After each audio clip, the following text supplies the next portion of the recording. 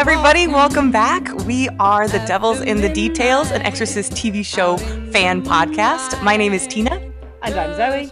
And I'm Gaia. And we are here to rewatch and discuss episode 1, season 2 of The Exorcist, called Janus. It's directed by Jason Ensler.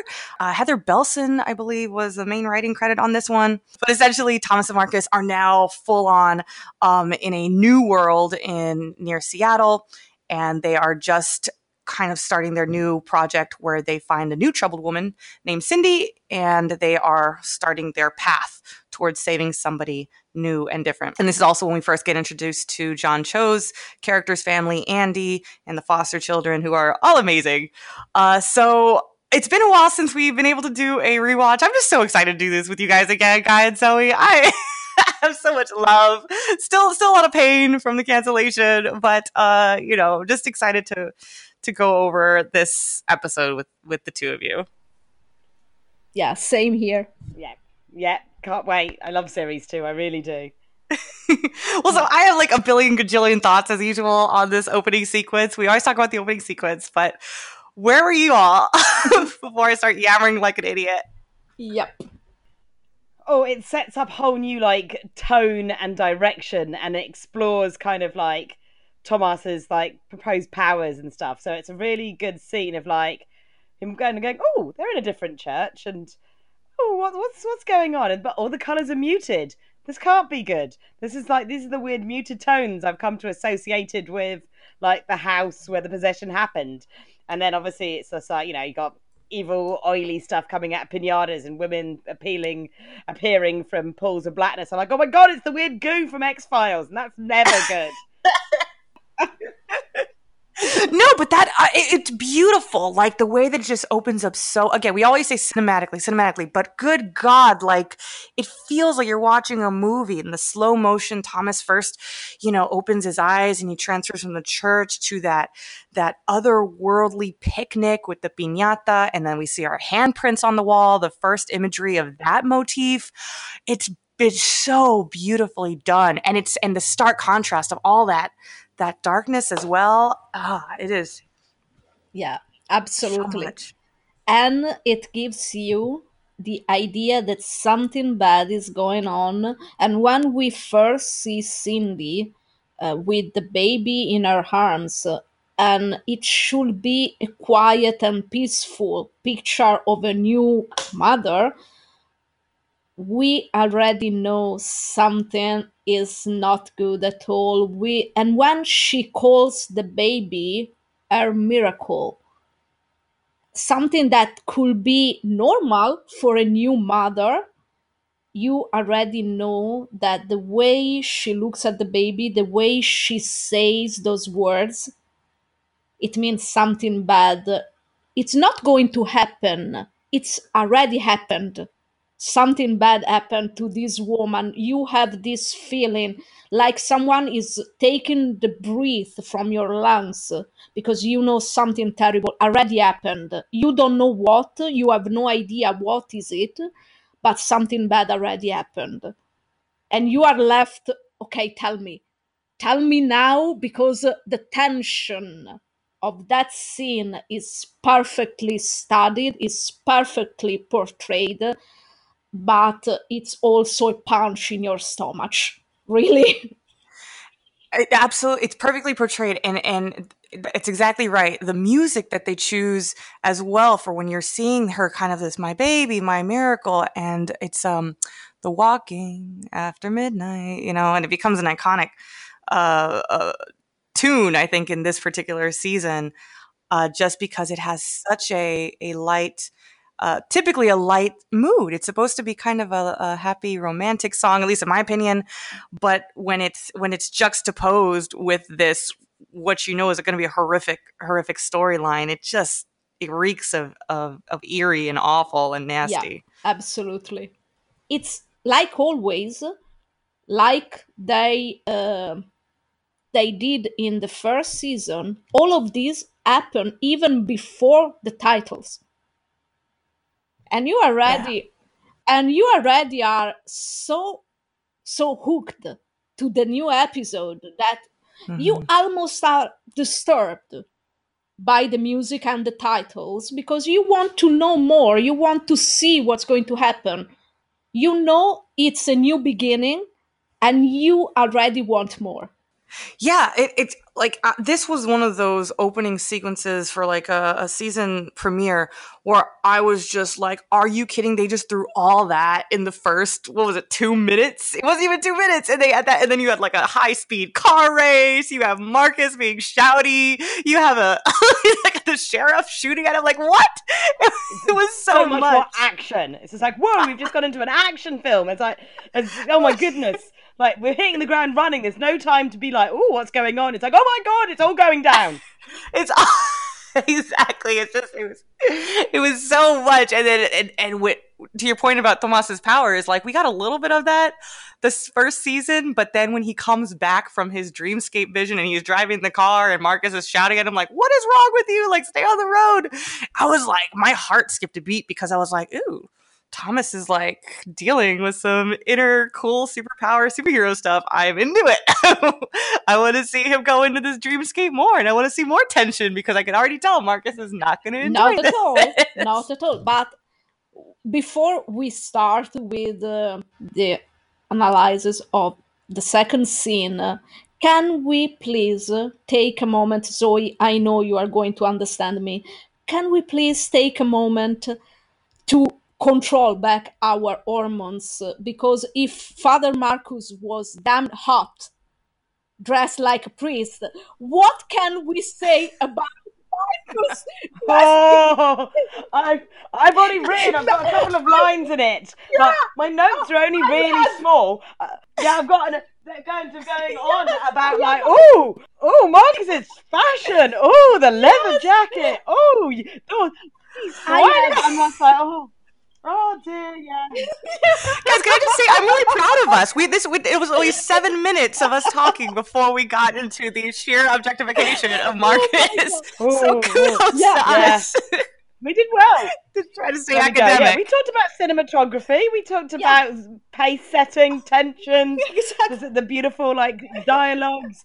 Oh yeah, but also Marcus is damn fine in his leather jacket. Damn fine. He's hot. Come on, he is hot. Yeah, he really is. Okay, so he is. Okay, he is. I know.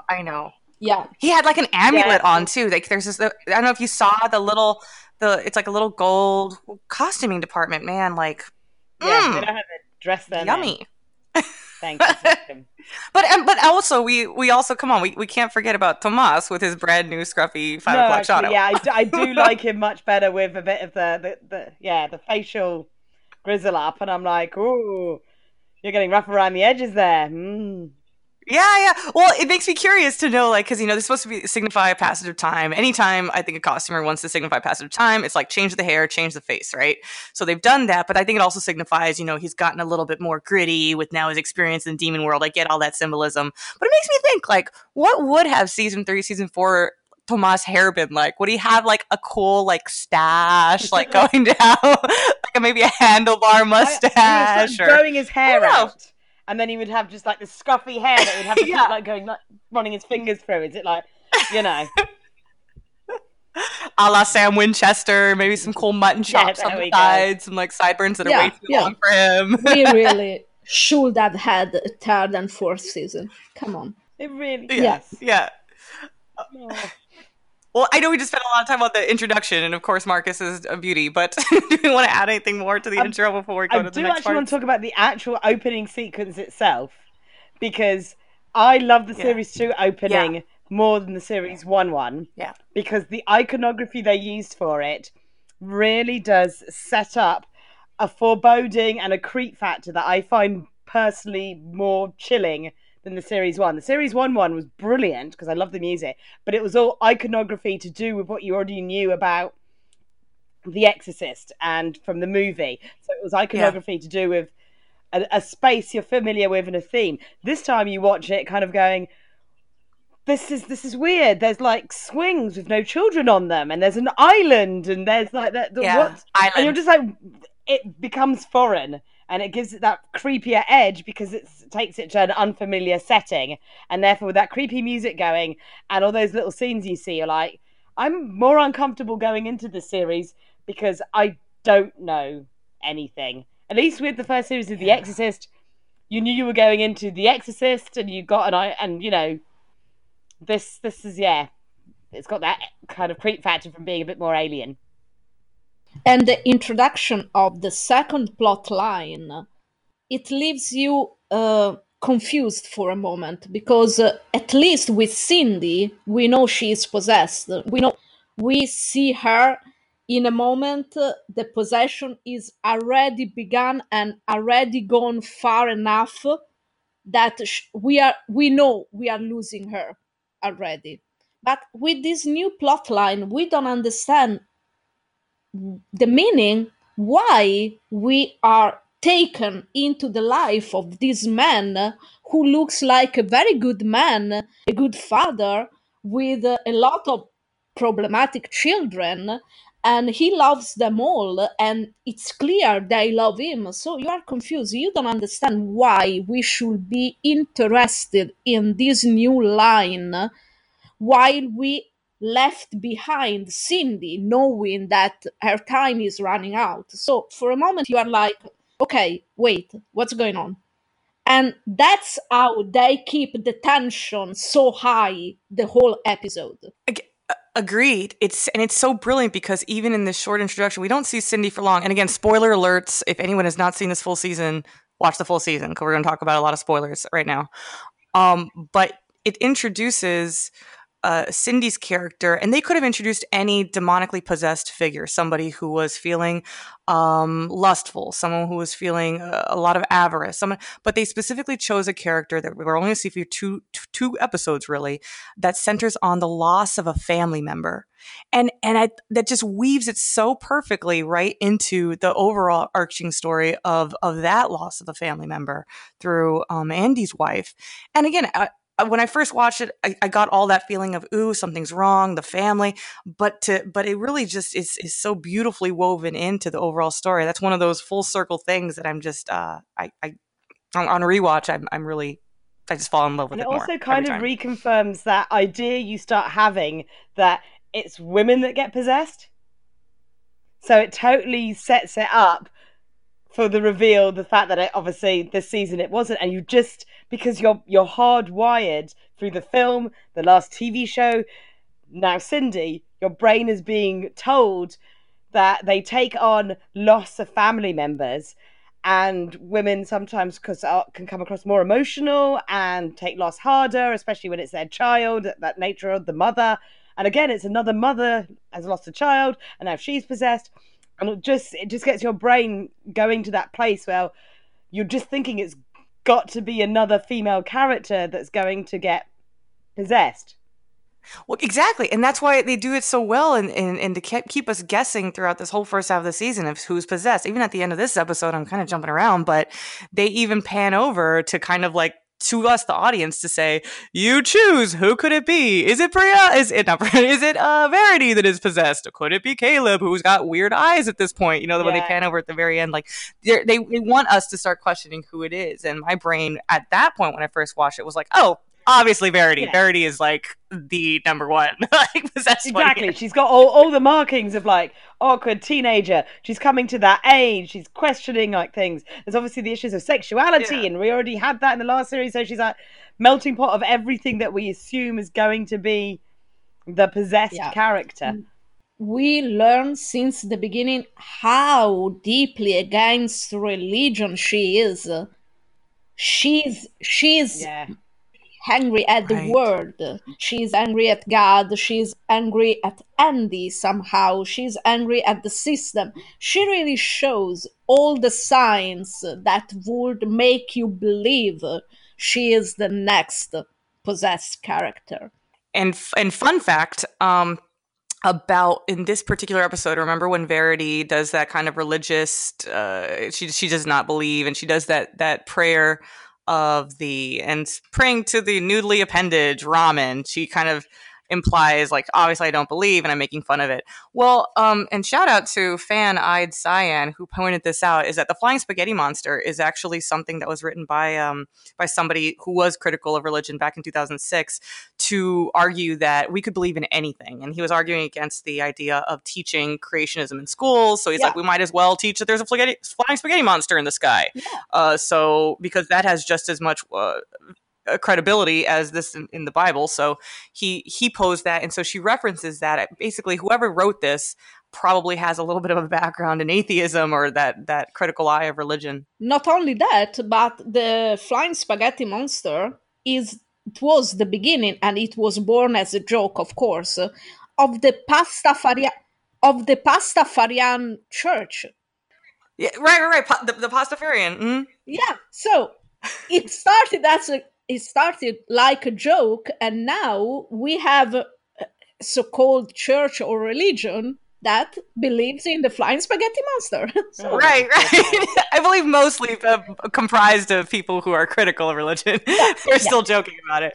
Yeah, of course, but they are pushing to be recognized as a real church. Oh, are they really? Oh wow. Yeah, so they are. They are. Well, I hope that they get whatever they want for their confirmation. Yeah. In truth, they are even reaching their goal. I mean, after I found out after the foundation of the Jedi's Force Church, that is recognized as a church, as a religion, so they have good chances to be recognized too. Yeah. Well, if Scientology can get recognized, why the hell not? Isn't a spaghetti monster thing being recognized? So. Yeah. I don't want to offend anyone, but it makes more sense than believing in Scientology.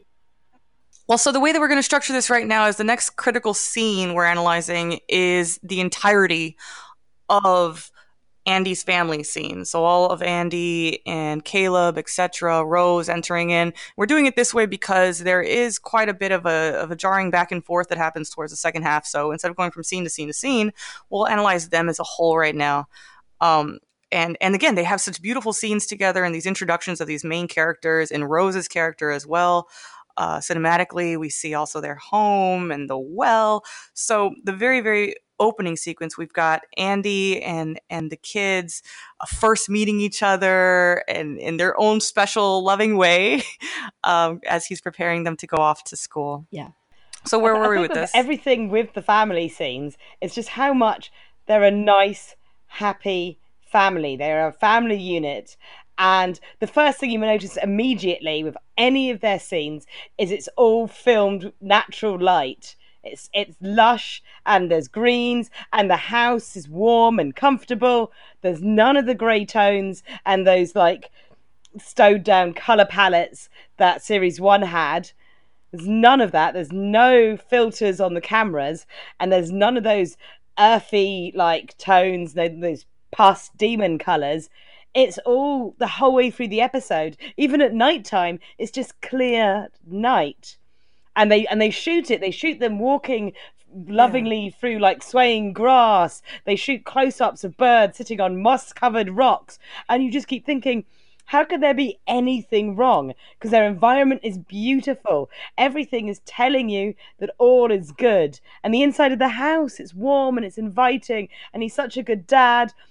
And even though the kids all have their various problems, they're all on some like level sen. And it's like, blind, there's autism, there's behavioral problems. I mean, 2 of them would be classed behavioral, 1 blind, and then SLD with looks like autism, definitely ASD spectrum. And yet they're functioning, they're a unit. You just don't see where the threat is coming from. Agreed. When you talk about the unit, I saw that so much in that dinner sequence when they're even just their interactions together. You hear them when Caleb is speaking about his father. I'm going to be able to go with my father. Your heart breaks for him because you know that that's not the case as soon as they say that he didn't show up for his custody hearing. And then earlier in that scene, he had asked for cornbread. And then at the end, after his kind of heart breaks and he's slunk in his chair, Trunk passes him his cornbread. Yeah. You know, it's a very small little gesture, but you can tell that in their own special way, they do Yeah. look out for And each it's like other. They even care for stuff each with the other. well. It's like it's not played sinister. It's not played like every time I see that well, I just think of the ring and the Japanese ring, not the terrible American one, the proper ring with the proper reasons that she's in that well and the proper how creepy the well is. And it's still, I don't get you get that it's the family rite of passage thing they're trying to do. And the only time it's truly creepy is when they kick the ball through the window of the hut. And then I start going, what is in there? I'm not scared of what's in the well, but there's something in that house. And it's like they've obviously, and I really, I mean, rewatching it, obviously I know where the horror comes from, but at that point you're like, oh, they're going to unleash something and it hasn't happened yet. Which obviously is very clever because the thing that's haunting them is already happened. The possession has already happened. Yeah. To quote a famous horror sequence, it's already in the house. Exactly. It's in the house. But at this point, watching it the first time round, I was convinced that we were following this family because they were going to unleash something. It was going to come out of the house. It was going to follow their home. And maybe that bit when Caleb is standing on the well and when he cracks the floorboards, that's the moment it comes home. I would never in a million years have thought it was already in the house. Yeah, absolutely. Yeah. Absolutely. And it's a little detail, but also a masterpiece that Truck, who is the one more sensitive, of course, because he doesn't have all the superstructure that normal teenager have. Is not in a cage like we are. Is not caged by what society pretends from him. So his mind is so pure, so open somehow that he is the first one to notice something. Yeah. When he looks at the house, yeah, when he looks at the when after Caleb walks over those unbalanced floors and he stops, he look at that small house in the background, the door open, and it's like someone is inside, and there are like children noises, and he's the only one and the first one who sees something happening. Yeah. And that's because his mind doesn't have any conditioning that society put on everyone else. Do you think it's because he's considered one of the most innocent characters in this? Yes, exactly for that. Because sorry, and it's related to ASD. A lot of kids on the ASD spectrum see things we don't and perceive, because like obviously because I work with them, and you'll have children that are sitting there and they'll be turning around, communicating and playing with this force, this light, this something that they see that we can't because our chemistry is not all over the place, and it's just like, and the way they perceive the world we will never understand. Like the ones that see via smell, and I can't remember what the name of the condition is, but they can see light traveling, but it smells. Oh, wow. And they interact with traveling light stuff. Have you ever seen it got cancelled after 2 seasons because they love to cancel good shows, and it was one of the good shows about people with powers. And it had the autistic kid that could pick like transmissions from the air. Alphas. Alphas, yeah, Alphas, yeah. Yes. Alphas had the autistic kid that could do that. Like autistic children can see and feel and sense frequencies we can't. Yeah. So he's tuned into that kind of supernatural frequency. Oh, that's cool. It's interesting. I didn't think about it that way. I didn't even notice that he was the one that first picked up on the creepiness of that house. So that's cool. And he was also, I mean, he was doing that sleepwalking thing, so maybe that was agitated or caused a little bit by Grace's presence, and it's or possible. maybe it was a red herring. I don't know. It's possible. It's really possible. And I mean, it's almost natural for us to expect that Truck was the first one to notice something. And we know the presence hates him the most. We know what happened in the future episodes when he's the one sent Right. away, Yes. because the presence knows it probably can't even possess Truck. So the demon needs him away from the family because he wants to pick on every single one of them. But Truck probably is the most complicated to possess. So the only thing the demon can do is to make sure Truck won't be an obstacle for him. So, but in a way, it did possess him, though, right? Like, wasn't he was Yeah, beating but her against the wall? it's more like the demon plays on the unbalance of the chemistry in his brain. Yeah. The Yeah. demon doesn't really possess him. The demon makes sure to trigger Trucks. Manipulates him. Yeah. Yeah. So it's Ugh. Yeah, and again with autism, far more open to suggestion. exactly. Because they can get hooked on thoughts and like be stuck in repetitive loops. So if it suggests something, you can get stuck in a pattern of repetitiveness Right. that will play out. So it can whisper, get them stuck. It's This is so why the vile. series is so brilliant for me. Because Exactly. I'm like, No. I work with autism. The way they use it in the series is so good. Yeah, and it makes you want, like, for me, I hate that demon even more because it's like, how dare you pick on somebody, Exactly. who is this kind of like, he's an innocent and he has a different way of viewing the world, and that you just kind of stuck your little grubby needle into his brain to manipulate him. It's not right. There's this kind of like not rightness to it that makes you want to see this demon go down again, the same way that I felt towards last season's demon. I just want to see him done. So I'm already like, how dare you for whatever's going to attack this family, because I love this family already. Like, from the very first moment meeting them, I loved every character. Every single one had their own personality, but they weren't trite. And that's kind of dangerous when you write a character like Brienne Hildebrand's character. She can play a very trite, I'm just a pissed off teenager, but she's not. She's much more complicated than that. And you see later in the season why she's so complex and why she has that anger, and it's justified. Yeah, of course. But the great idea is that we found out little by little by little. Every episode we are given a small puzzle piece that we have to put together to have the whole picture in the end.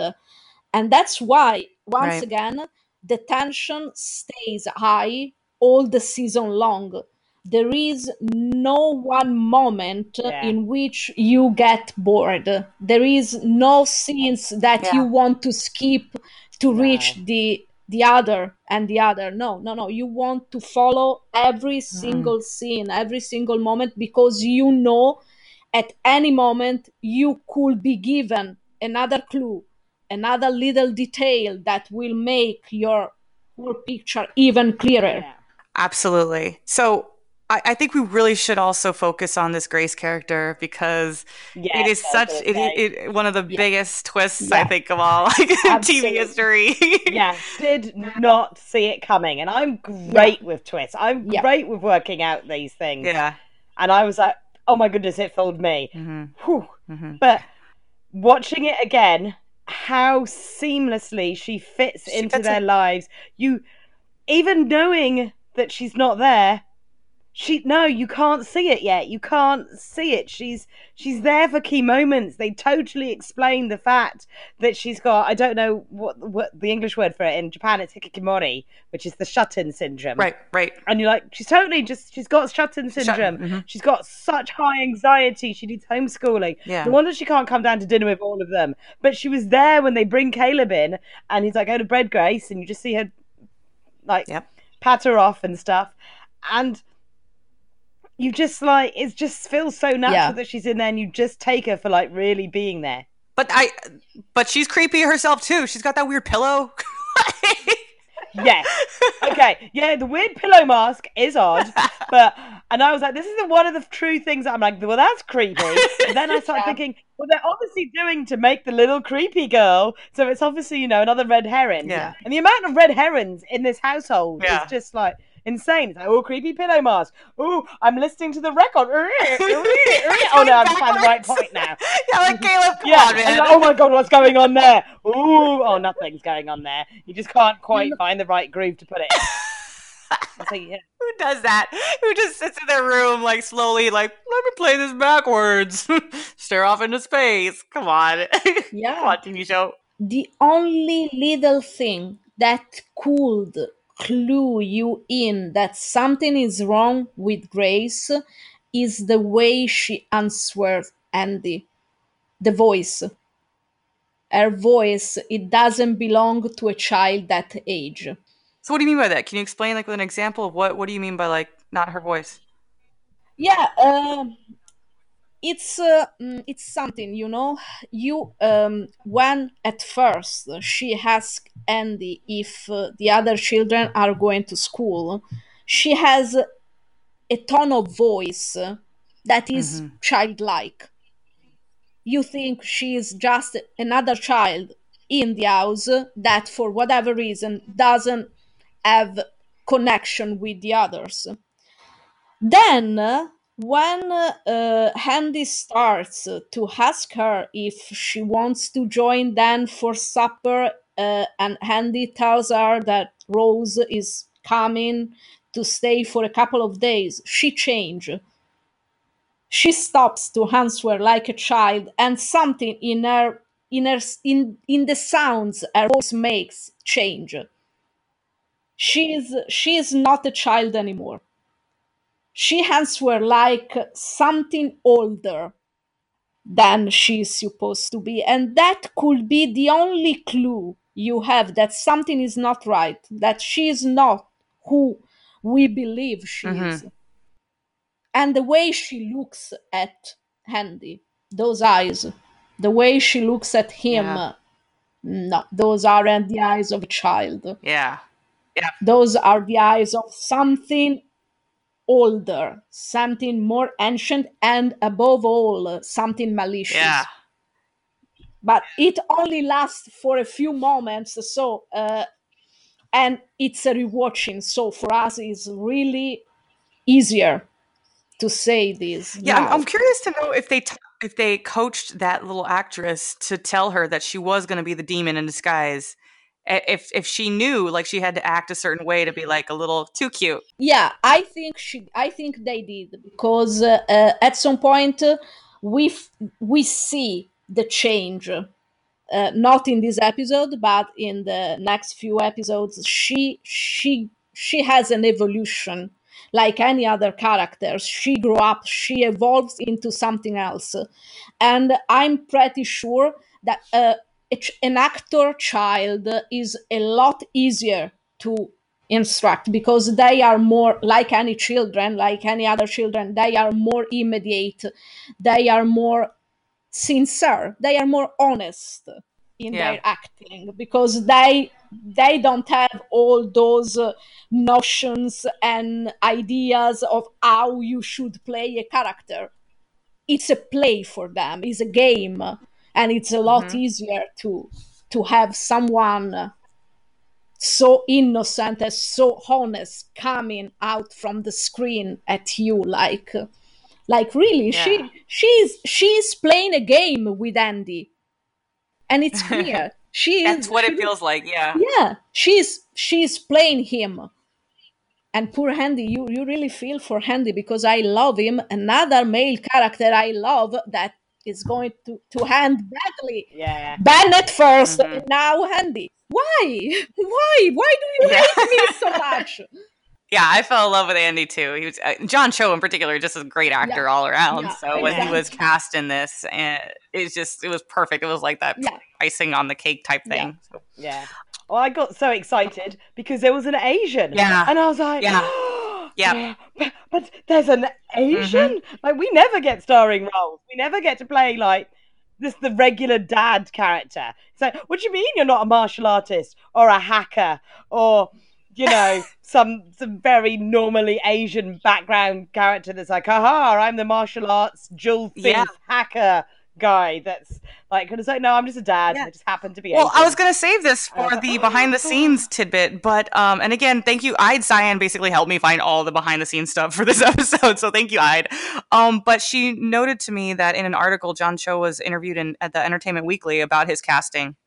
And the reason is that he said, I quote, I hadn't seen Asians in this genre of horror except the stuff that I'd seen in Asia. So that was really cool to me. I wanted to plant that particular flag. And I was like, thank you, John Cho, for doing that, like for choosing to accept this role, because exactly what you're saying, Zoe, is we don't see that kind of diversity.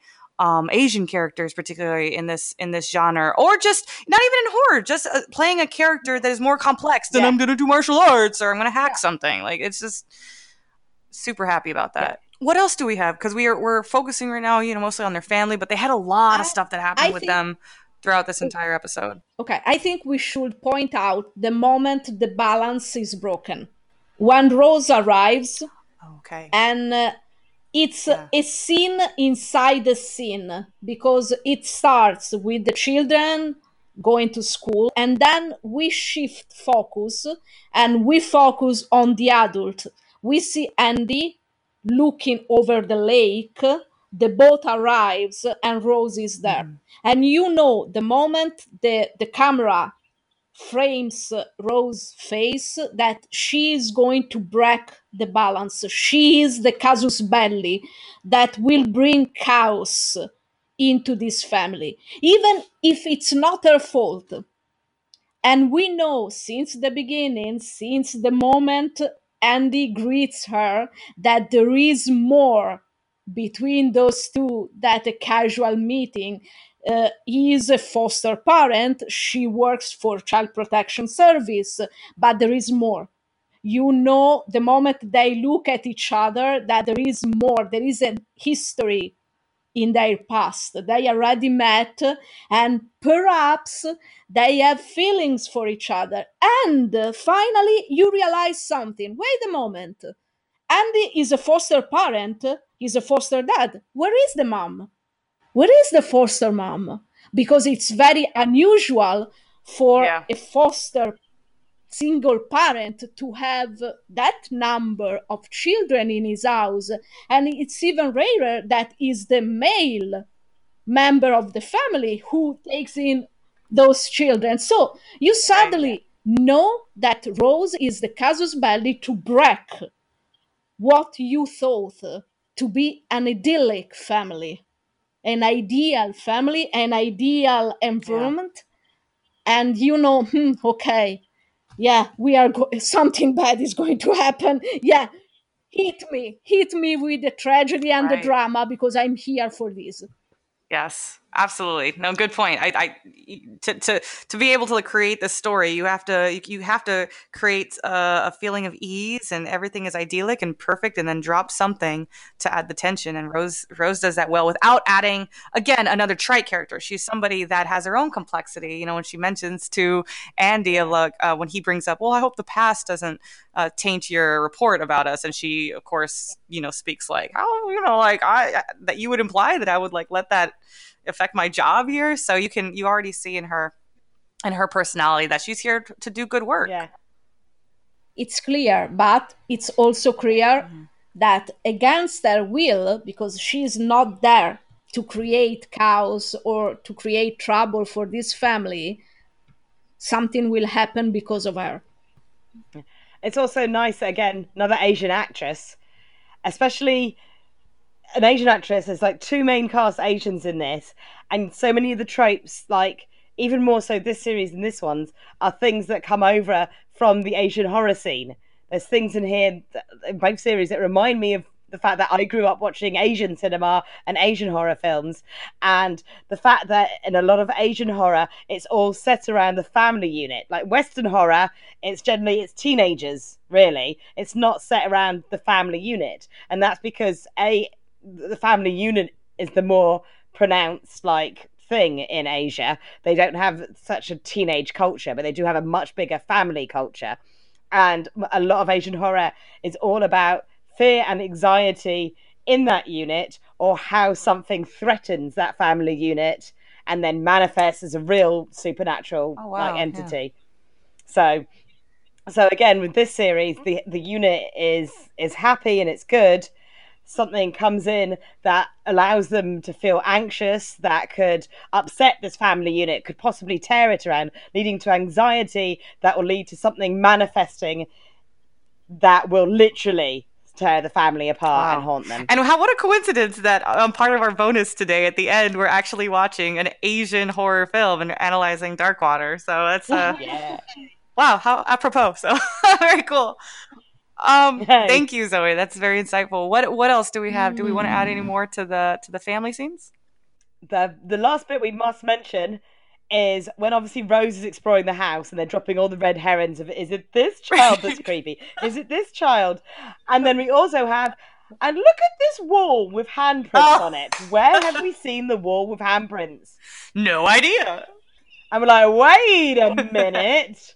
And we're like, okay, there is going to be a connection, because it was Tomas's premonition that led him to Marcus.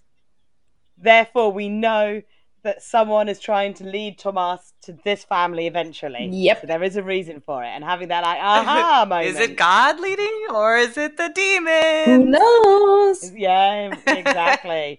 No, I love the imageries. I love their choices. Like they make such intentional choices with what their motif is going to be. The handprints are going to pervade this entire series. They're going to mean more than just being creepy little like hands. It's so much more than that, and it's done beautifully. There. That and the return of the original Exorcist theme. The dum dum dum, and I'm like, oh, chills! It's when that music plays, and I think is he carrying Grace to a bedroom at that point, and then you see the handprints.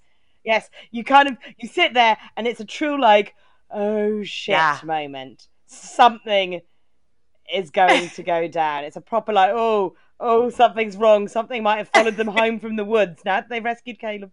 Oh yeah, no, he's carrying Caleb. That's what it was. And you're like, oh, something's followed them home.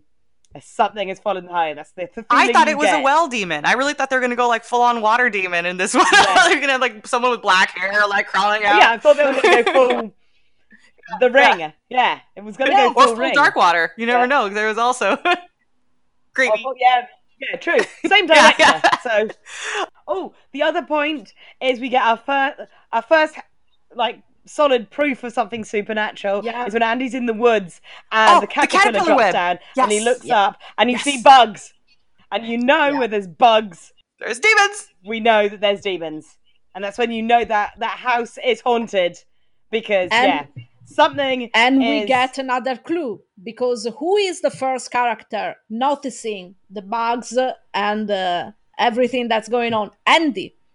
I thought it was Shelby. No, Andy. It's Andy who has the exactly. And he raises his eyes and he see the caterpillar and he's like, what's that? Why is that? Something's creepy, because it's clear by his expression that it never happened before. Yeah, that's the first time he sees something like that. So is that the first realm of possession, infestation, when you got bugs and everything? Yeah. I don't know.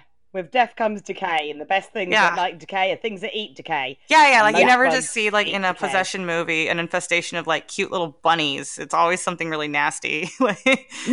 No, because at that point they will turn into killer bunnies. Yeah.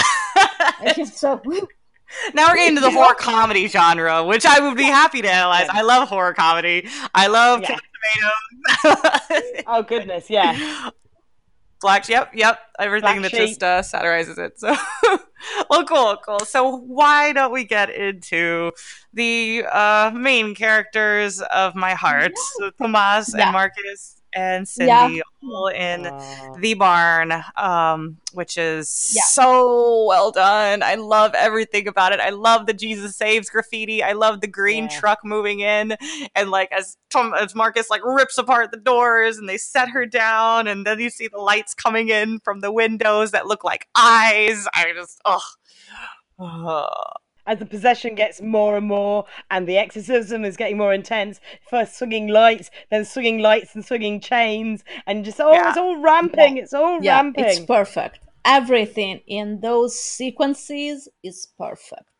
Ugh. The moment Marcus sends Thomas away with an excuse, and even Thomas realizes it's an excuse to keep him from Cindy, the moment he opened the barn's doors and there is light, there is the sun, and we only see the shadow of his body walking away, and it's perfect. It's God, it's great. so perfect. It's so perfect because at that point we almost can physically see what Marcus is trying to do. He's trying to push him away from the darkness inside the barn with Cindy Oh, into wow. the light, because he knows Thomas is vulnerable right now. He knows Thomas has a mission. God gave him a mission, so he pushes him towards the light to keep him away from the darkness. And Oh, he that's stays back. He stays back. He stays into the darkness to keep fighting, wow. to keep doing what he knows how to do. And That's it's so deep. perfect. That's so deep. And I think all of that was done on purpose. The director, I don't know if you're familiar with his work, but Jason Ensler, who, if you don't follow him yet, follow him on Instagram, because he is a very gifted photographer as well as a director, apparently here in this episode. But he's able to capture things on film just with stills, with photographs, that within those pieces you could just stare at them for quite a bit and find a lot of beauty within the details of it. And so when he framed that, even the sequence of just, having Cindy in the middle of the frame, and you've got the windows that I think kind of defy physics, like the light shines both from both windows towards her, which I don't think can be done by the sun. I think if it's like from one angle, wouldn't the rays of light go this way? But actually, they're aiming this way. Did you see that, Zoe? Like where the light was coming this way at her body from the two windows? Yeah, it does that. So I was just like, I'm pretty sure that was done post, like, production, because you can't do that with actual light, or unless they like just put the. Anyway, I think they did that on purpose because they were trying to create this feeling of symmetry and darkness contrasting with the light outside of the barn, and it was just all just, I don't know, done all very artistically. So I was just, hats off to Mr. Ensler and that team there. Yeah, compliments. Really. Mm-hmm. It was perfect. The whole sequence was very well thought, very well realized. There is nothing wrong in that scene. Nothing. Yeah. No mistakes. No, nothing. It was really perfect. Yeah. And it's not something that you see very often in a TV show, because the time you have to shoot the whole episode is not even comparable with the time you have to shoot a movie. So to be so perfect, so right, it's not easy. This show had a very high quality in the photography, in the shooting, in everything. The plot, the script, the acting, everything was great. And I still can't believe, okay, a moment to bitch about this, but I still can't believe it got cancelled. I know. No, like watching it, the cinematography and just the pacing and the iconography, just the tension building. Like this series, I just adored, and I was, this is so good.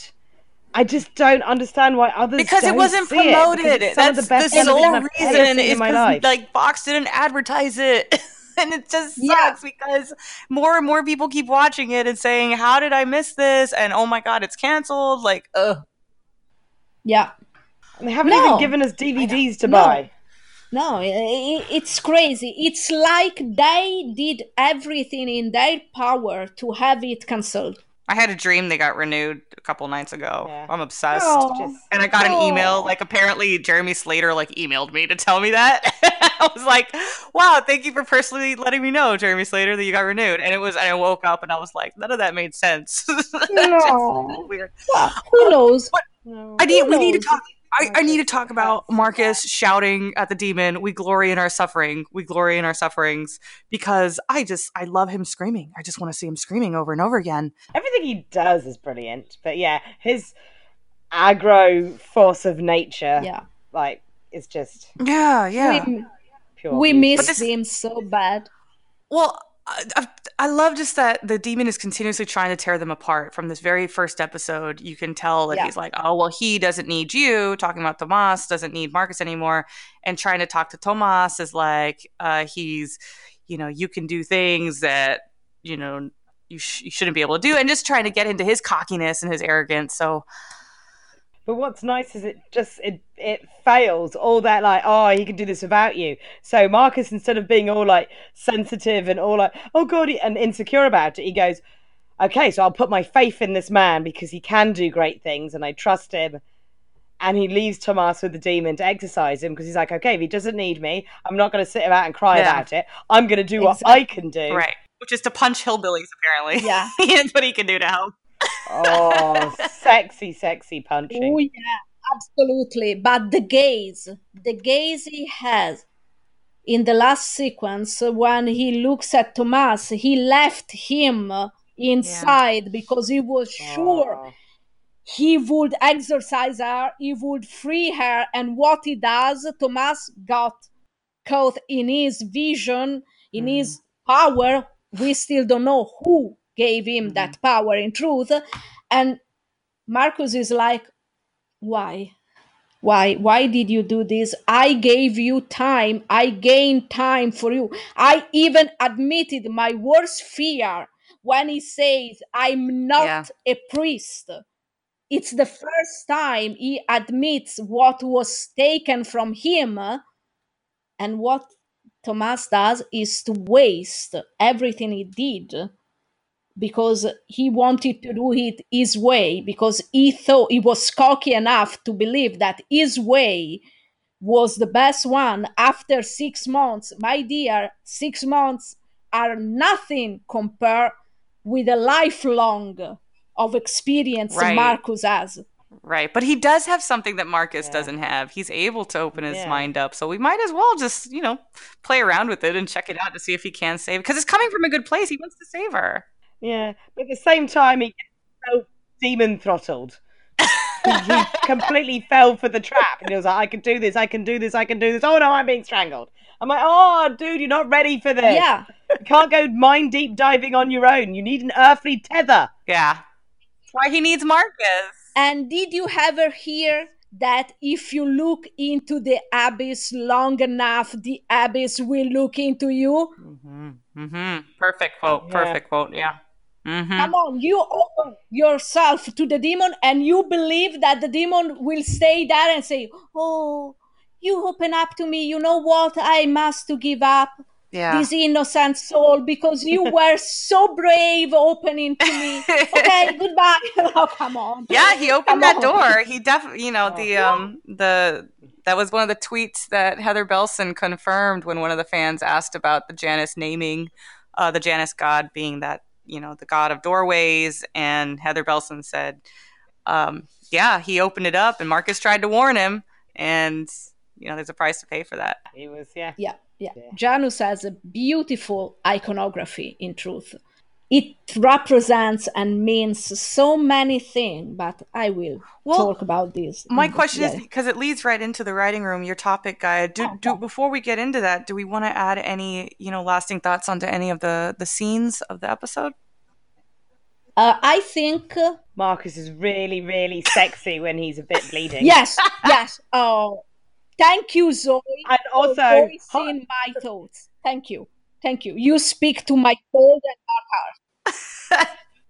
my dark, horrible fangirly mind is always a bit like, oh, a bit beaten, a bit rough. Oh, I like that. Oh dear. Oh, you've been tied up now. Yeah. But we get to see Marcus actually kick ass. The only reason he got taken down is because more guys turned up. By the time it was 4 on 1. Yeah, there were like 6.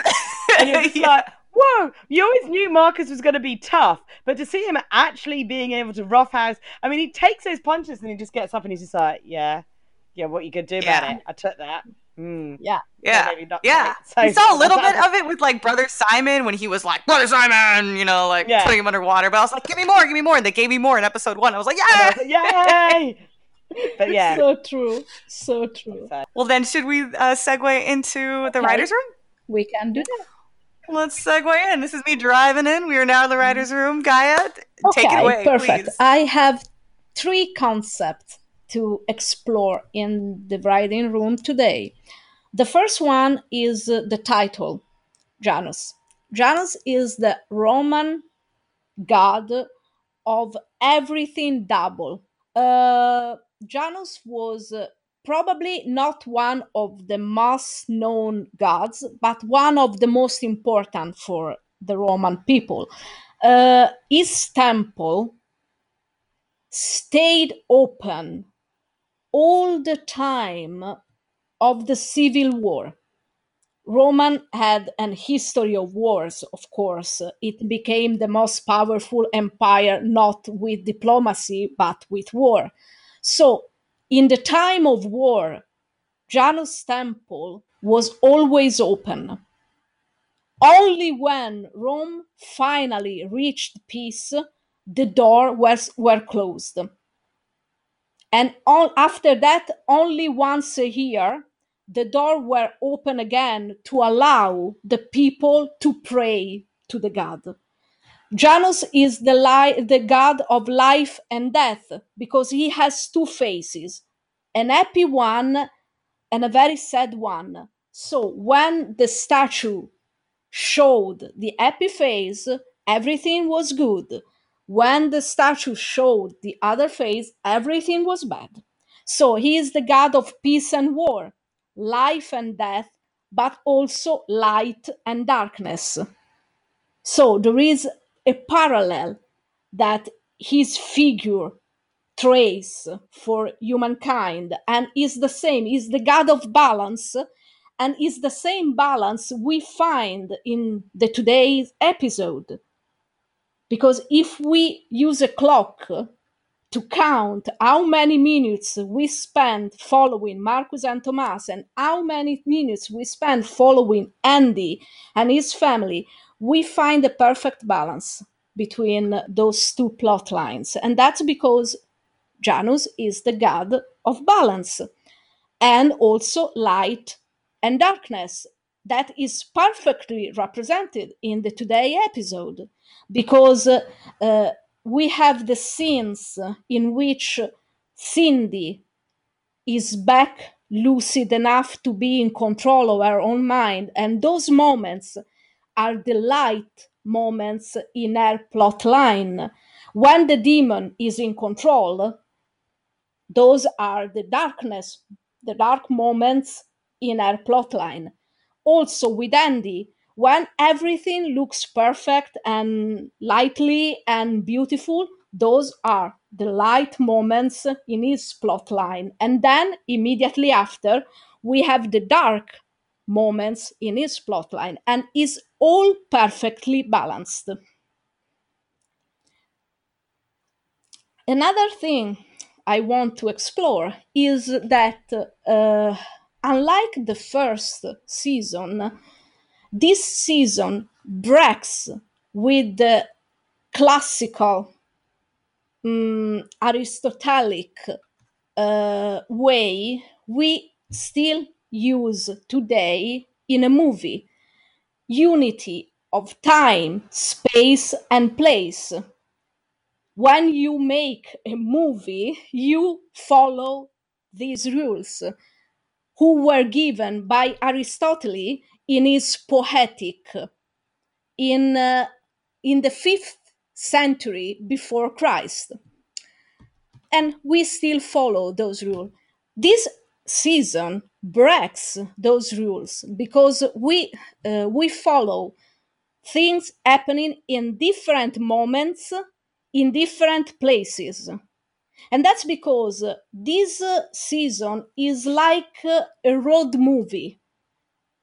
The genre is usually used to indicate a character growth, an evolution.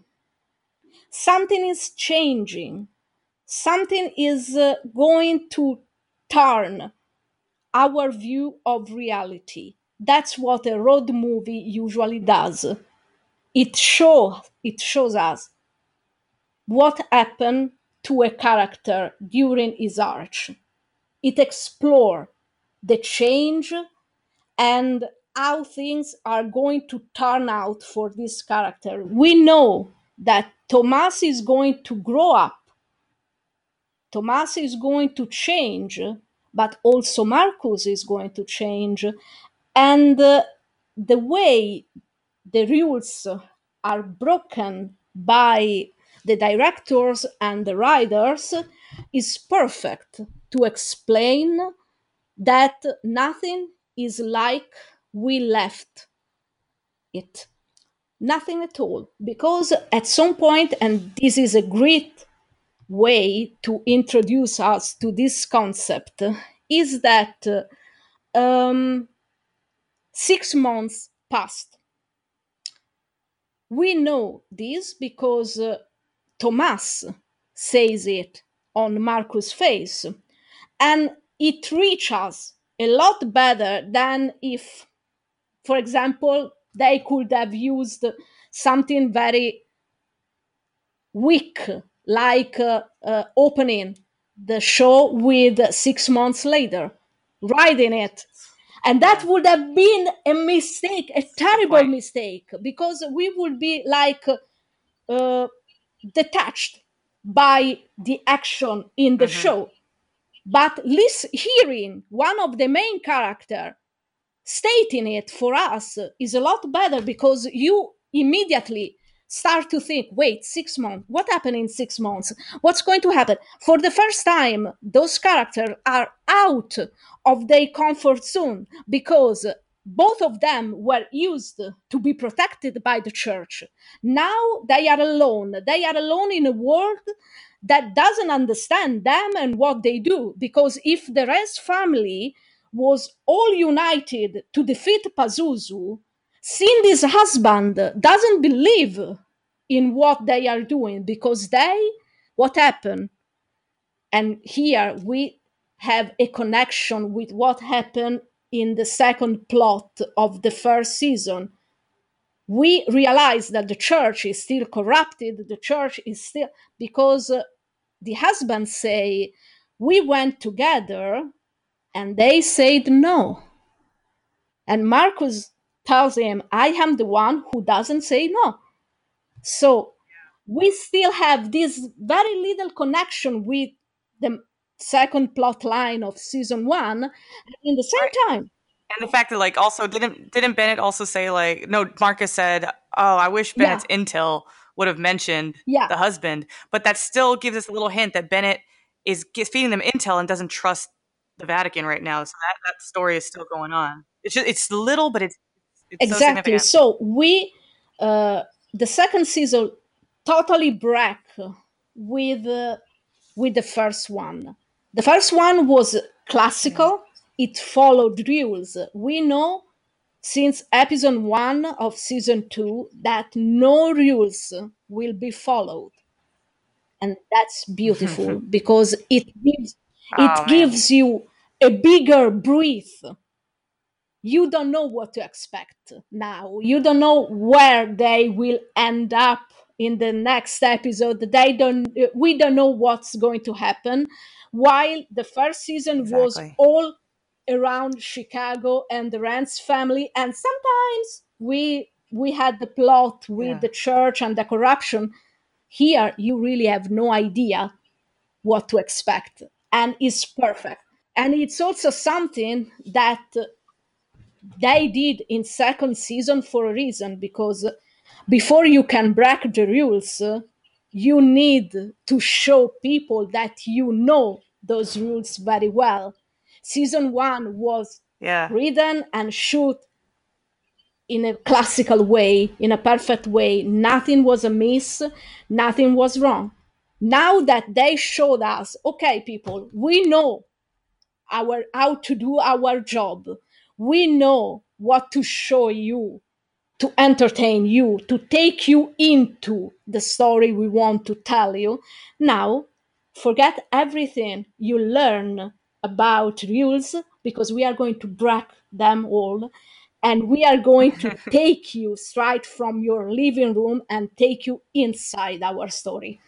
And that's perfect. Wow, That's beautiful. Yeah. that's great. That's awesome, guy. You're making me think about some of those other things that maybe lesser writers or lesser directors do in some of those TV shows that try to scare us. You know, and they'll say it's 6 months later at the start, but they'll also do that other cheap trick, which I never see in The Exorcist, which I'm glad we don't see in The Exorcist, but it's like they'll jump into a really horrific scene, right? And it's like, oh, blood everywhere, people are screaming. And then the next sequence, it says 3 days Yeah, earlier. no. So You must show me. You must take me into those 3 days. You don't have to. You have to show me. Show, it's cheap. don't tell. And that's exactly what the directors, the writers do with this second season. They show, they don't tell.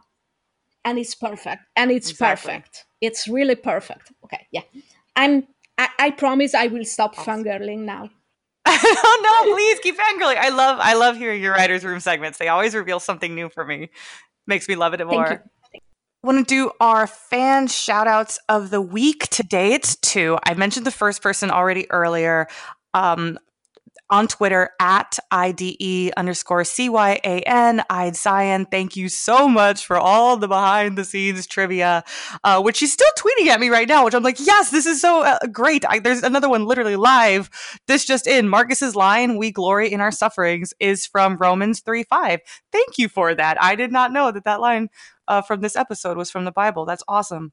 And the second Exorcist fan want to shout out to is at MikaNetTW. So I'll spell that at MIKINETTETW, who is a brilliant artist, has created some really cool fan art on Twitter. And just if you want to look at some good fan art, check out Minikit TW. And I apologize for messing up that name. I'm sure that I messed that up gloriously. And thank you for your support of the show. Keep creating that art. All right, so shall we transition to Dark Water? All right. So for those just listening right now, we are doing something new. We're adding a little bonus extra at the end of this.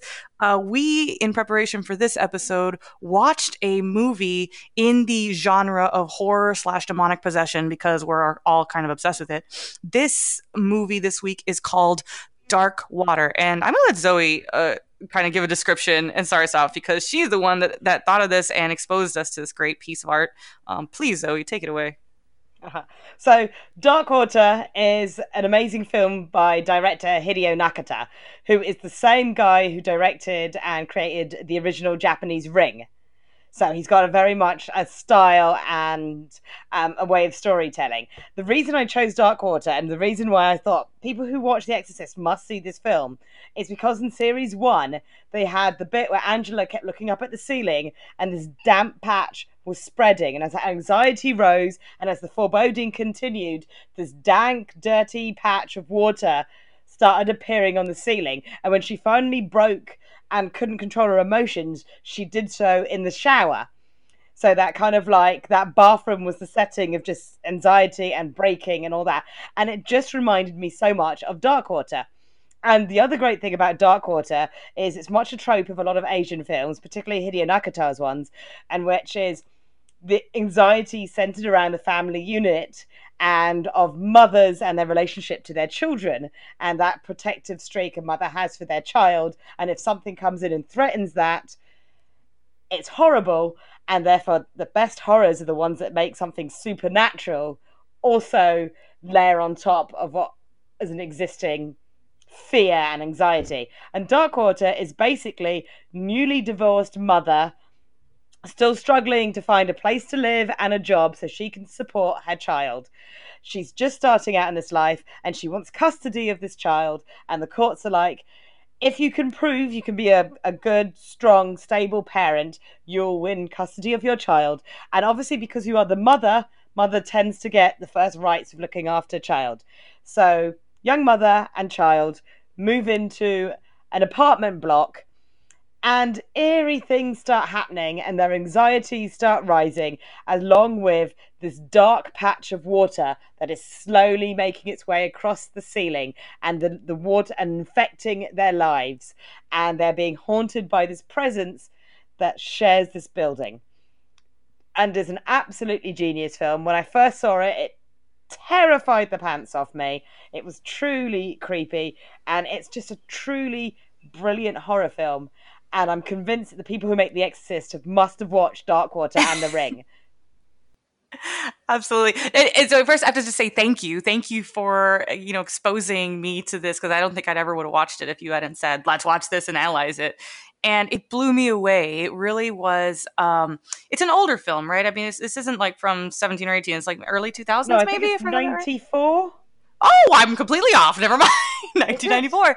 No, well, it might be later. I'm gonna have to double check that quickly, because I thought it was the 90s, but well, no, I think all that to say is that they're not able to rely on special effects to do any of their scares. I think they did a really good job of all of that suspension of you have to really just kind of wait and listen to a lot of nothingness, which to me always makes me like cringe, because I'm going, what is about to jump out at me? And they don't do a lot of those jump scares. If anything, it's just all that quiet and the camera zooming in on that spot on the ceiling that's dripping, and then it slowly pans over to the girl who's just eating her soup, and it's just slow kind of things that make me just feel not at ease. And then finally, when it builds up to the main horrific climax with all of the ghost girl coming in, and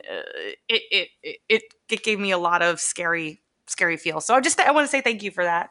I do have to open this by saying that my husband is a very sarcastic person. So when we first started watching this movie together and we see the first signs of the water, I just have to add that he said, and I quote, "That water's not that dark." And I said to him, okay, that's hilarious. Yeah. You think you're funny.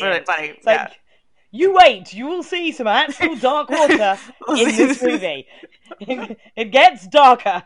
I just wanted to throw that out there, as that was the opening sequence for me and what I heard. Oh, it's just, I mean, there's so much. I mean, I could talk about this film for friggin' hours, because it is brilliant. And I used to use it as an example of like horror cinema at its best when I studied back in the day. And it's just, there's many layers. The other thing that reminds me of The Exorcist is its use of filters. So obviously the film's 2002. I looked it up, but cool. It's daytime kind of industrial grayer looks. But whenever they do the flashes to the past for the original like missing child, it's done with that green filter. So everything's like filtered through that green, as if the past is saturated, as if it's been flooded and it's left time to go moldy, and it's water damaged, and whatever happens when you leave stagnant water over, well, in this case, a lens, and that's how you feel that's happening to that child that's gone missing, that's now haunting the apartment. And it's things like that remind me of The Exorcist. And it's what I'm going to be saying the whole way through series 2. Asian horror very much relies on a haunting of a family unit, and nothing brings more fear in Japan than a ruptured family unit, because everything in Japanese society is about family unit. And especially for women, there's that expectation that when you get married, you quit your job, you become a housewife and a mother. It's called Rusai Kembo, which is good wife, wise mother. And that's your role. You become good wife, wise mother. And there is nothing that breaks that than single mothers in Japan. And I've written giant papers on this. That single mothers in Japan are really looked down on. And a lot of single mothers don't get custody of their children, because a single mother is seen as something as a mental illness. Oh, that's so terrible. If you're a single mother, you're obviously going to be a bit more stressed because you're a single parent. Yeah. But mental illness is a good chance that you'll be put into one of these asylums for single mothers, because you can't deal with the stress of raising a child alone, because you're not meant to work. If you work, how can you look after your child? Yeah. So you can't be a mother And it's all like, so a lot of the It's time a the double-edged children will go to sword. You the, can't win. You can't win at it's all. awful. Plus, there's Oh, not really benefits for single mothers either. They don't really have oh, that. So a lot of the time, the children end up in the custody of the father, technically the custody of the father's parents. So the yeah, dad can work because the dad is the provider. He doesn't have to do any of the nice family bonding stuff. He just has to provide money, and then right. grandparents will raise child. So the fear comes in the fact that she desperately wants to have a job, raise a child, and not break up this family unit. And the pressures from her husband is clearly not a nice dude who's just going, oh, yeah, she's had mental illness. And Yeah. mental illness is such Yeah, a way to big throw her under the stigmata. bus to the people that were investigating her to Yeah. see if she was fit for this role and to tell them immediately she wasn't mentally fit. Ah, what a bad dude. I was And not on mental his illness side. can literally be, it can be stress and anxiety, which is a very common thing. But obviously, it's and Oh, then and to add a haunting to it, it's just like, oh, she's having a breakdown because she can't be a single mother. And actually, it's like she's not having a breakdown because she's a single mother. There's a demonic ghost girl trying to like drown her baby daughter. Well, not she's like 4, trying to drown her child.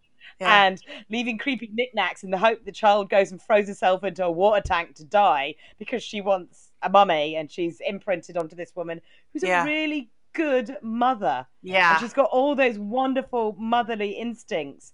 She's just like trapped by That's what I Japanese was society confused and the by. rules. I wanted to know like what was the motivation for this, dead girl to try to kill this mother? Is it because she wanted her own ghost mother? She was just feeling so One of alone. the Is that mother. okay, okay, that's what I Yeah. got. And I was just like, Um, wow, that's kind of selfish, little 4-year-old girl, ghost. Like, why would you do yeah. that? That's the thing about like the Asian horrors is the fact that they don't do the American happy ending. It's Yeah, always bittersweet because in a way you feel a bit sorry for the girl that's originally drowned, because she drowned because her mother didn't come and pick her up. She walked home, she walked she home. Yeah, fell, she drowned. She's now infested in the water. She's lonely, she's scared, she wants her mummy. She yeah, sees this mother come into this building, and it's obviously an old building occupied by older tenants. So she yeah, hasn't seen a mother figure in so long. She's just like, oh my goodness, it's a mother, and it's what yeah, I didn't have, and she'll look after me. And the fact that the mum makes the choice to die and stay with Ghost Girl because it means it prolongs her baby girl's life. yeah, It's just that, yeah. like, It was oh, you always come that's away from these films kind of half wanting to cry rather than being I scared. I loved the creepy scene of like when she first explores this apartment, when they're first getting into the apartment. It's like the first few minutes, and you think it's her little daughter who grabs her hand on the elevator. And Yeah, I'm like, the angle of that is not quite right. And it gave me the willies because I was like, oh, that's the ghost. yes. That's the ghost. Ghost fingers, yes. Oh, that like, yeah, spirit touch and haunted hand holding thing. I mean, that's creepy. And yeah, again, Yeah. it's Oh, all these little details. what so maybe you can explain this a bit because I think it's just something we heard, but we don't know Japanese culture that much. But does this ghost live on the fourth floor? Because the family lives on the third floor. The main woman lives on the third floor, Yeah. and the ghost lives on the fourth. And there's something I don't know if it's It's in Korean. In Korea, they don't have a fourth floor on buildings, so it's not in Japan. In Korea, oh they don't have a fourth floor because 4 is the number of death. So it's a bit yes like our 13. So all apartments in Korea are made about the fourth floor. And there's a lot of like okay horror films centered around the thing, and then going, "Oh my god, we're on the fourth fourth floor!" floor. So it So I wasn't remember that. Are they yeah, trying to do that a little bit yeah. of that too? The fourth floor. It's probably, I think it's a fourth floor, but Japan doesn't have the same mythology around the fourth floor because I've been on the fourth floor in Japan, but unlike when I lived in Korea, and it was so weird going up to my apartment because it'd be like 1, 2, like 3. Oh, I'm on fourth number 5 now, and there's just no fourth floor on buildings because of crazy superstitions. Yeah, yeah. That's the same But thing with yeah, our. I don't know if you know this. If I think this is maybe just American, but we don't have 13th floors in a lot of hotels for that reason. No, ah, absolutely. Yeah. And we don't have 13 and 17. Oh, no, you So, don't have 17 either. We just have it's 30. It goes from 12 to 14. But you know where you are, 14th floor people. yeah, You're on 13. yeah, indeed. And when people believe they are on room 18, no, No, you are on room you're 17 17. here in Italy. So Don't say that around, but yes, yeah, we have both because we have a lot of tourists from America, so we don't have 13 floors on yeah. 13 rooms or even in planes. what? When you when you take a plane, you don't sit in number 13 or 17, not at all. They don't right. exist. No, yeah, so Humans are we weird. in truth. Yes. Not that number. I like 11 and 12, but 13, you can get out of Yeah. here. You're weird. Exactly. And then I also saw that the name of the dead girl was Kawaii. And I was like, doesn't that mean scary or cute? Okay, kawaii is cute. Kawaii is scary. So it was just, but there is also the kawaii, which can be a name that's spelt differently, because you had to be particularly kawaii would be cute. Kawaii would be scared. Kawaii. Same on it's just like, yeah. I was wondering if they were naming her scary, like Scary Girl or whatever. No. They would say she was scary. Should be being at kawaii. Cool. But yeah, no, she was just poor little innocent thing that fell in a water bud and drowned, became manky. Yeah, she was pretty scary in that full, like, when they have her in the full costume of the decaying flesh and everything. Yeah. And again, it's so nice to not have special effects. And most of the horror comes with them probably behind the camera pouring a jug of water. And you're going, oh, water's coming near me! Ah! And it's just like, oh. But being actually legitimately creeped out. I will never forget the first time I saw the hide and seek scene. And she's hiding under the table. And you see the feet walk in. And then the water just starts running down the corridor. And I'm like... Somebody get her out of there! The water is coming, and I'm feeling I don't like it. Plus, I will never forget the first time Mum gets in the lift with daughter, and you're like, "Oh, it's okay," and the door is slowly opening, and I'm like, "Oh God!" What? Yeah. It creeped me out. No, I got the real like willies watching this movie. I'm glad I watched it during the daytime because at night it would have been a little bit of a mess. Yeah, totally. It's just so good because obviously this new season we're going into is all about anxiety in the family unit. Mm-hmm. And these horror films are so much like situations that can be scary are made so much worse when you add that supernatural element. Or what Asian horror does best is it takes things that are like fears or part of society and turns them into a horror. So rather than people like running away because like inbreds are after them, or they've taken a wrong turn and some yokels, which obviously is probably one of the reasons I'll never go on a road trip around America, because I'm like, you're inbred yokels. I'm having none of this deliverance shit. They do love harvesting skin. That's just their thing. They like making books out of people's flesh. And something. As a Brit, I've got such a high level for fear, and I love Asian horror films. But the only true thing that scares me, and the only true things I won't watch, is anything that really has inbreds in it, because that whole like expanse of nothing that some yokel farmers that are a little bit inbred that have lived on their land for generations are like, oh yeah, you gonna squeal for me, piggy? And I'm like, no, I don't want to do that. I'm far more scared of like the idea of accidentally running into some American farmers that have lived on their property for like the last 100 years than I am ghosts. Like ghosts I know how to deal with. One guy just whittling something, and as you get closer to what he's whittling, it's like a human finger. Yeah, exactly. I'm like, nope, you can keep your creepy farming inbreds. No, thank you. Like, which is weird because obviously we have the same in Britain. It's everything's closer together. So you would see a farm and go, oh, some inbreds with no teeth, and be like, 10 minutes later, I'm in the village pub. It's okay. Like, Inbreds don't scare me because I'm still, at the end of the day, they're just humans. Like, supernatural villains always scare me because, like, if I were to be face to face with a demon like Pazuzu, like, I can't do anything. If he wants to infest my soul, what am I going to do? Like, I can't attack him with a hammer. Yeah. Like, just at the same time, they're supernatural. They've got that reason they do some of that stuff. When it's a human, I'm just like, but you're human. Like, why is your brain gone, ooh, let's have sex with some pigs? Like, and then feed you to them. Oh, come on. When you're human, you have a huge excuse. I got bored. I got bored. Yeah. You have a huge excuse. Come on. I spent my life all alone in this huge farm, and no one come to talk to me, and I got bored. That's why I became a serial killer. That's our one that's closest to my heart. Like, if I were to ever be a scary supervillain, it would be something that, like, I fall too much in love with the writer of a show or writer. Like, in Misery, I'm going to be like, I'm going to tie you up and you're going to write more more supernatural for me. Yeah. Break their legs. I'm totally joking. I would never do that. Please don't arrest me. We're all good people. It is fine. But yes. Okay, I have a question for Zoe. Yes. I have a question for Zoe. So, this movie was directed by a man, was written by a man, but it's all on the point of view of female characters. Male characters are only supporting the female characters, making things harder and harder for them, but they are not important.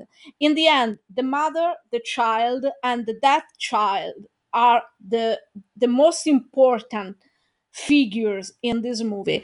Is this common in Asian horror to focus on female characters, Females. or is just a lot of the times, yes, because women are still seen as weaker. They have seen as more easily scared, to have more anxiety. Even the ones that are set with teenagers and stuff, you'll get predominantly female teenagers. Mm-hmm. All the horrors, all my favourite ones are definitely, and that makes it for the Korean ones as well, because the other great, you guys have to watch Tale of Two Sisters, one of the greatest horror films ever made about a haunted house. It's Korean. Oh God. Oh, Tale of Two Sisters, a beautiful family unit haunted house. Ooh, actually, you would love that, because it's got some themes in this one. There's got some very it's got some real similarities. I'm just trying to remember. Both Ring and Darkwater are actually based off novels, and I'm trying to remember the name of the author. And it's Koji Suzumi, something like that. Oh, Koji Suzuki. Yeah. Koji Suzuki. And I believe Koji Suzuki is a female story. Is a female name. But the original title is From the Depths of Dark. Ooh. And that's what Tale of Two Sisters is based off of, or what does? No, Tale of Two Sisters is Koji Suzuki is also a male. Interesting. Tale of Two Sisters is based off a Korean legend of White Lotus, Red Lotus, and it's kind of a mythology about twin sisters. I'm not going to tell you any more, because Tale of Two Sisters, we're definitely going to have to review it for the podcast. Okay. But the reason they use females is just the way that female characters have some kind of expectations of being more likely to have anxiety, stress. They have a less secure position within Asian society, so it's easier for horrific elements to come towards them, because they don't have a strong, steady kind of a purpose that society lifts them up and really puts them on a pedestal to kind of go, men are strong and focused and work. They don't really have time to get haunted, because they are strong and focused and work. And if something does haunt them, it's a little bit rarer. Strangely enough, some of the Thai horror films actually have more hauntings of male characters. But then again, they don't have the same strict work to home life ethos that Japan and Korea do. Okay. It's not to say that there aren't horror films that feature male characters. If you watch the Ju-on movies, the Grudge films, and now the Grudge, I think the American version had Sarah Michelle Gellar in it. Yes, the original Japanese versions, they have a male haunting in that, but it's a female ghost. Okay. And because the Grudge, there's all about, it's one of those things that I was asking Plato about. The Grudge is all Ju-on, is basically a haunting is not caused by an actual physical ghost. In the Grudge, especially if you watch the original Japanese one, the storyline is all over the place, and half the time you feel like you might be time traveling trying to watch it. It's not a cohesive narrative, but it's the idea that someone is killed very violently. In the case of The Grudge, it's a mother and the child are killed very violently. And it's not their ghosts that come back. It's the negative energy. It's the release of energy and emotions they felt at the time of death that manifests as a demon that haunts the house. Yeah. And it haunts various generations of people that come in and out of the house. And eventually, like, especially the second one, like when there's a male character that goes in to kind of investigate this demonic entity, and then he ends up getting haunted. Oh, cool! So I want to watch it. Not always just the original Japanese Grudge films, the first two, they kind of start, as with sequels, going a bit doobity. And also what ends up eventually happening, and it's great, it's awful, it's great, is they finally had the Grudge and the Ring franchise in one of those, like, you know, Freddy versus Jason moments in which they had Sadako versus Karako, and it's like, oh my god, it's the demon from the Grudge versus Sadako from the Ring, and it's not scary, but it is yeah, it sounds fun. It sounds like they were having a little bit of fun with it, and the fans, I'm sure, were eating it up. But it's that whole thing that it's not necessarily, a haunting is not necessarily the ghost of a deceased person. It's their emotions and their energy trapped at their time of passing, and if they're not allowed to be, like, passed on, if the right rituals and the right respects aren't done, it will manifest as an evil entity.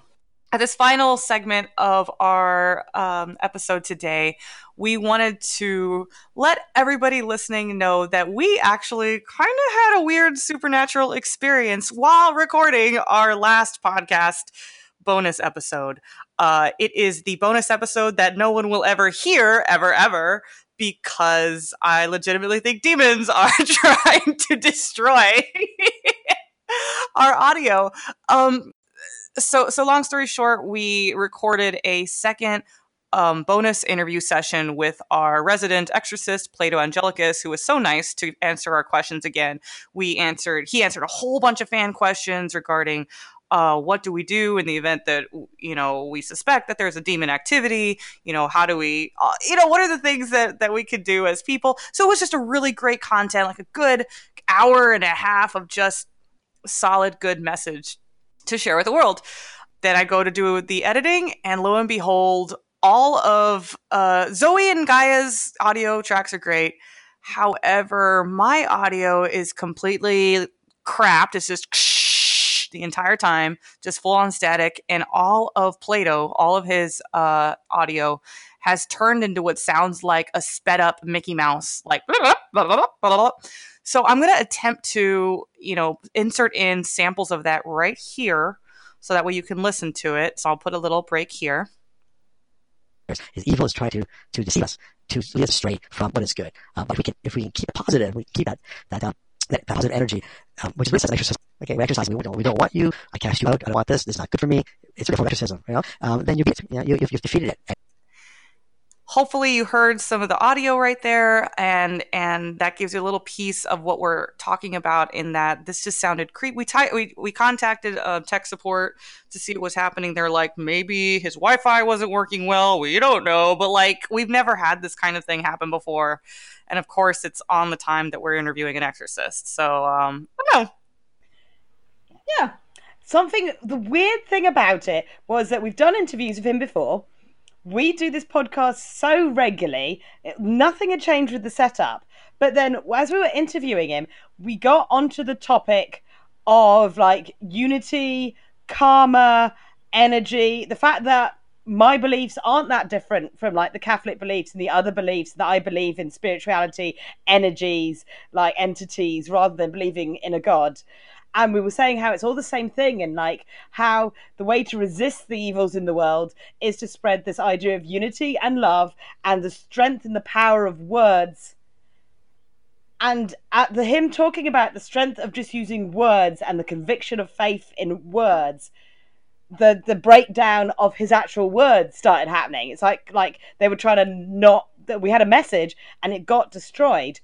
And then he started talking about one of the things, because one of my questions to him was, in this modern world with modern technology, do you think there's more rise in demon activity because there's new ways for them to manifest, new ways to tempt people into opening doorways. And he was saying, yes, he honestly believes that the demon kinds are residing in things like technology and the internet, and we have to be very conscious of what we do online to each other and doorways, and how to keep ourselves safe when doing stuff like just podcasting about this topic. And bizarrely enough, we say, be careful online, there might be demons listening in the internet. and then all the audio starts getting destroyed. It was creepy. Yeah. And it was just like, it's weird. Just too much of a little coincidence. A little bit. Yeah. I was really, really like shaken by this whole thing, and tech support wasn't helping at all. They're like, well, we really don't know either, so sorry. I was like, like, the demons are coming. Somebody help us. So Awesome. That concludes our episode today. Thank you, everybody, for listening. We miss you. We love you. We love your support. And please, hashtag save the Exorcist. We still want to save it. Yeah, indeed. Yay. And thank you for listening. Cool. Always waving Bye. and nobody's seen it. Bye. Bye. That's not important. Bye.